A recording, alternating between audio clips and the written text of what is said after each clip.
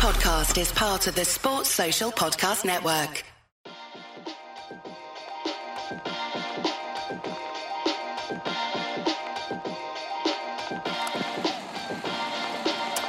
Hello and welcome to an episode of Zero Ducks Daily.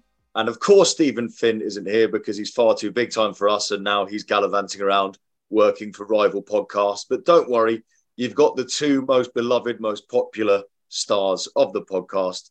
Myself, Toby Tarrant, and Mr. Daniel Norcross are here at the end of the first day of the fourth test in this wonderful Ashes series. And Australia finished on 299 for 8. And it was another fascinating day's play and a bit of a weird one. And I'll explain why in just a sec. We'll also talk about the fact that Stuart Broad took his 600th test wicket, which is a ridiculous achievement.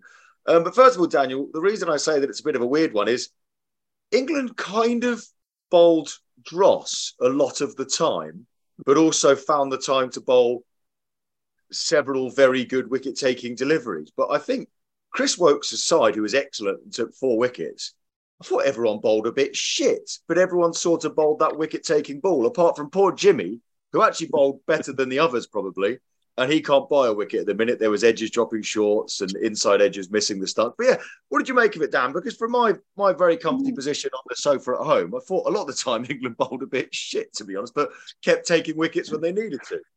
It sort of felt a bit like that, didn't it? I think partly it's because the wicket's not as pacey as Headingley. So, but Wood, he was sort of bowling the same kind of deliveries he was bowling at Headingley, but they didn't go fizzing through and they didn't terrify the opposition batters in quite the same way. He did, I've got to say, he got Smith out, didn't he? He got Smith out for pace, just beat him for pace, went straight through him. He played the same shot he's played a million times before, and it usually dribbles out to mid-wicket, and they get a really annoying single, and the commentators just go, it's gone for one.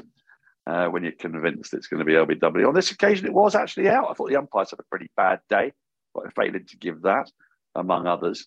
I think also Moeen Ali bowled some absolute garbage today. Lots of full tosses, and then when he tried to overcompensate, went a bit too short. But he would then bowl a decent spell. You know, it was a curate's egg of a day, wasn't it? England choosing to bowl first was the most expected thing imaginable, but they were really quite nice conditions to bat in today. So, you know, the reason I'm distracted, by the way, is because 2 middle-aged men are trying to snaffle all the complimentary wine, but at least one of them's coming back to my flat, so I don't mind that. That works well for me. We got some free wine today. It never happens normally in a commentary box, so it's free game. So yes, England were always going to not look magnificent because they've chosen to bowl on a good batting surface on a good day for batting. But they're doing that for 2 reasons: because Stokes likes to chase, and because they've got to start taking those 20 wickets they need to win the game as quickly as possible. Broad, I guess, was a little disappointing, but as you say, he then bowled a wonderful ball to get rid of Khawaja. It was a day of good balls and surprising interventions. There was a day of no really big partnerships. We had a great record. We were on SEN, which I'm doing with Adam Collins, Jeremy Coney, and Andrew Sampson, who you'll remember from TMS from years gone by. It occurred to me that the scoreboard looked a bit weird, scorecard, that numbers 3 to 6 all got between 41 and 51. So I asked you if that had ever happened before, and it never has. World record. I mean, you're not really excited by that, are you? But it got us going. Well, what it does tell you, Toby, is that you can get on this pitch. There are no terrorists, no demons. There's only one single big score, that Khawaja against the new ball, got 3, got out to a good ball. Partnerships, Marsh and Green, then Carey and Stark. And if they're putting on partnerships and looking utterly unruffled, then you'd imagine that if England show some application, dig in, play proper test match cricket, they could bat for a day and a half. But we know they won't do that. They will go completely berserk and try to get to 470 overs and then put Australia in again. That does actually sum it up rather nicely, though, as much as I'm sorry that I didn't react with shock and amazement. But every single time I thought Australia, we've chosen a bowl first, that sort of goes against convention. And they were 120 for 2, but then Smith got out. Then they were 183 for 3, but Labuschagne got out. Then they were 254 for 5, but then Green got out. Every time they looked like they were on the brink or the precipice of a big partnership, we took a wicket or two.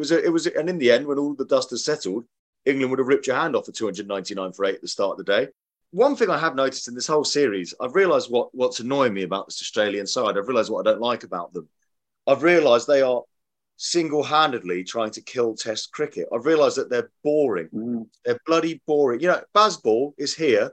Ben Stokes and McCullum are here to save the game of Test cricket. And I look at this Australia side, and they're playing conventional cricket, going at less than 4 and over. Everyone's talking about how well Khawaja's batted this series because he's good at knowing where his off stump is. No one gives a shit about where your off stump anymore is. It's Bazball time, all right? And I've realised this is such a soft cock Australian 11 they've chosen for this Test match. They know there's rain expected. They know they just need to draw. They've picked as much batting as they possibly can. They've got no spinner playing because their theory is we just need to get through 3 days and then it will rain loads and then we'll get the saddest trophy lift at the end of 2 days of rain ever. And I've realised this Australian side, they're out to kill Test cricket. They don't care about the future of the game. And they would happily celebrate their Ashes victory in the dressing room on Sunday with it chucking it down outside. They don't give a shit about the future of the game. And that's what I've realised annoys me. And they've picked the most negative team in history, and it serves them right that they're 8 down at the end of the first day. And I think it's magnificent. Am I being harsh there, Daniel? Yeah, deeply, and you're like every proper Englishman. You're being magnificently hypocritical because you didn't mind when England replaced Simon Jones with Paul Collingwood in the 5th Test in 2005. And so nearly, and if it weren't for whether we would have lost that as well. Exactly. But and also, I think you're possibly overlooking the speed at which Travis Head and Mitchell Marsh batted, which was great. Very excited to watch. But you're right, we did have to endure Marnus Labuschagne. But in fairness to Australia, you know, Steve Smith did his absolute best to get out hooking his first ball. And had Mark Wood actually been on the boundary, would have been out for a duck first ball. What was he thinking of? That was an incredible moment. We have also seen, you know, because although broadly speaking, you're right, today was about a couple of other things as well, wasn't it? It was about Stuart Broad getting 600 wickets, which, I mean, at the start of this series, did anybody really think the leading series wicket taker would be Stuart Broad? That he'd be playing all 4 matches? And although he looked not quite his sharpest today, you'd say, he was still good enough to pick up 2 wickets, wasn't he? Which he's done every time with sort of metronomic reliability throughout this series. And Johnny Bairstow took a worldie. I mean, no one else saw that coming. They all, after everybody goes on and on about, where's Ben Folkes? Where's Ben Folkes? Well, who needs Ben Folkes when he can dive across first slip, take the ball an inch off the ground, and then get up on your haunches like a 6-month-old child that has just heard that there's food coming for him. He looked so excited, didn't he, as he sat on the ground with his arms wide apart. Oh, food! It was kind of bizarre. He looked bloody adorable when he took that catch. He did, didn't he? It was a wonderful catch. It was a wonderful catch. A little part of me felt like he was going completely the wrong way, and that made it an excellent catch. I can't help but feel that if Alex Carey was behind the stumps there, it would have been the most regulation catch ever. But doesn't change the fact that it looked bloody good. And also, he was, you're right, absolutely adorable. And, you know, I'd like somebody with Photoshop skills to replace his England cricket cap with just a little baby's bonnet and a rattle, because he looks so happy on the ground celebrating that catch. I mean, Stuart Broad, you touched on it there, but 600 wickets. I'm sure we'll do this in much more detail when Stephen Finn finally turns up to talk about it. But it was fitting. What does he know about taking 600 wickets? Well, exactly. Doesn't know what it's like to take 200 Test wickets, let alone 600. But it very fitting that it was an important wicket in the Ashes.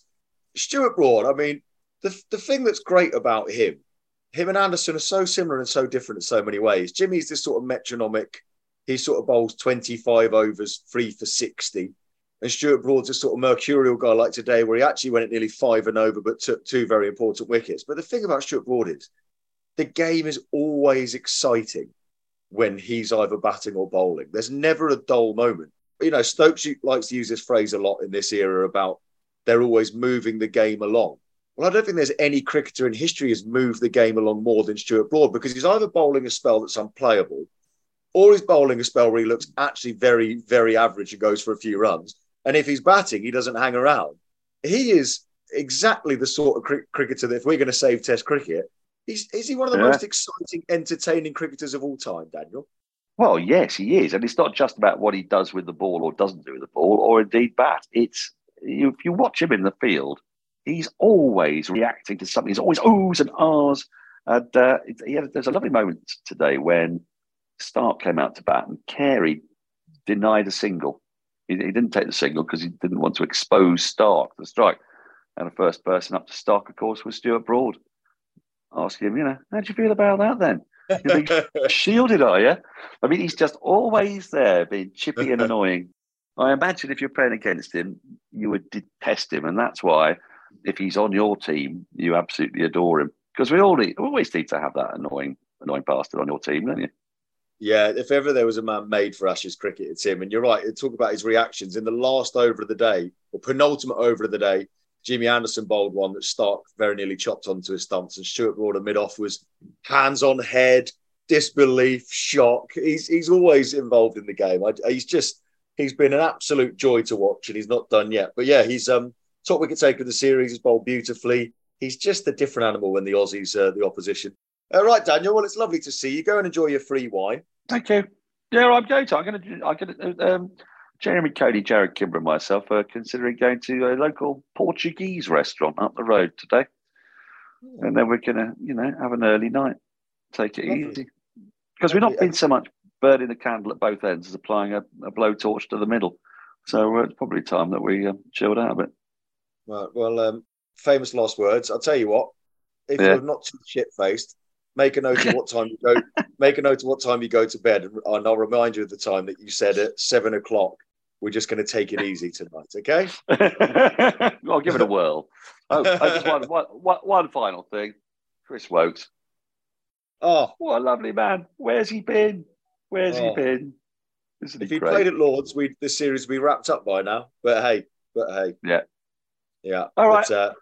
Bowled beautifully. Right. See you tomorrow when England will be about 400 for naught overnight. See you in a bit. Yeah, reckon. Okay. Cheers. See you in a bit. Bye. Bye.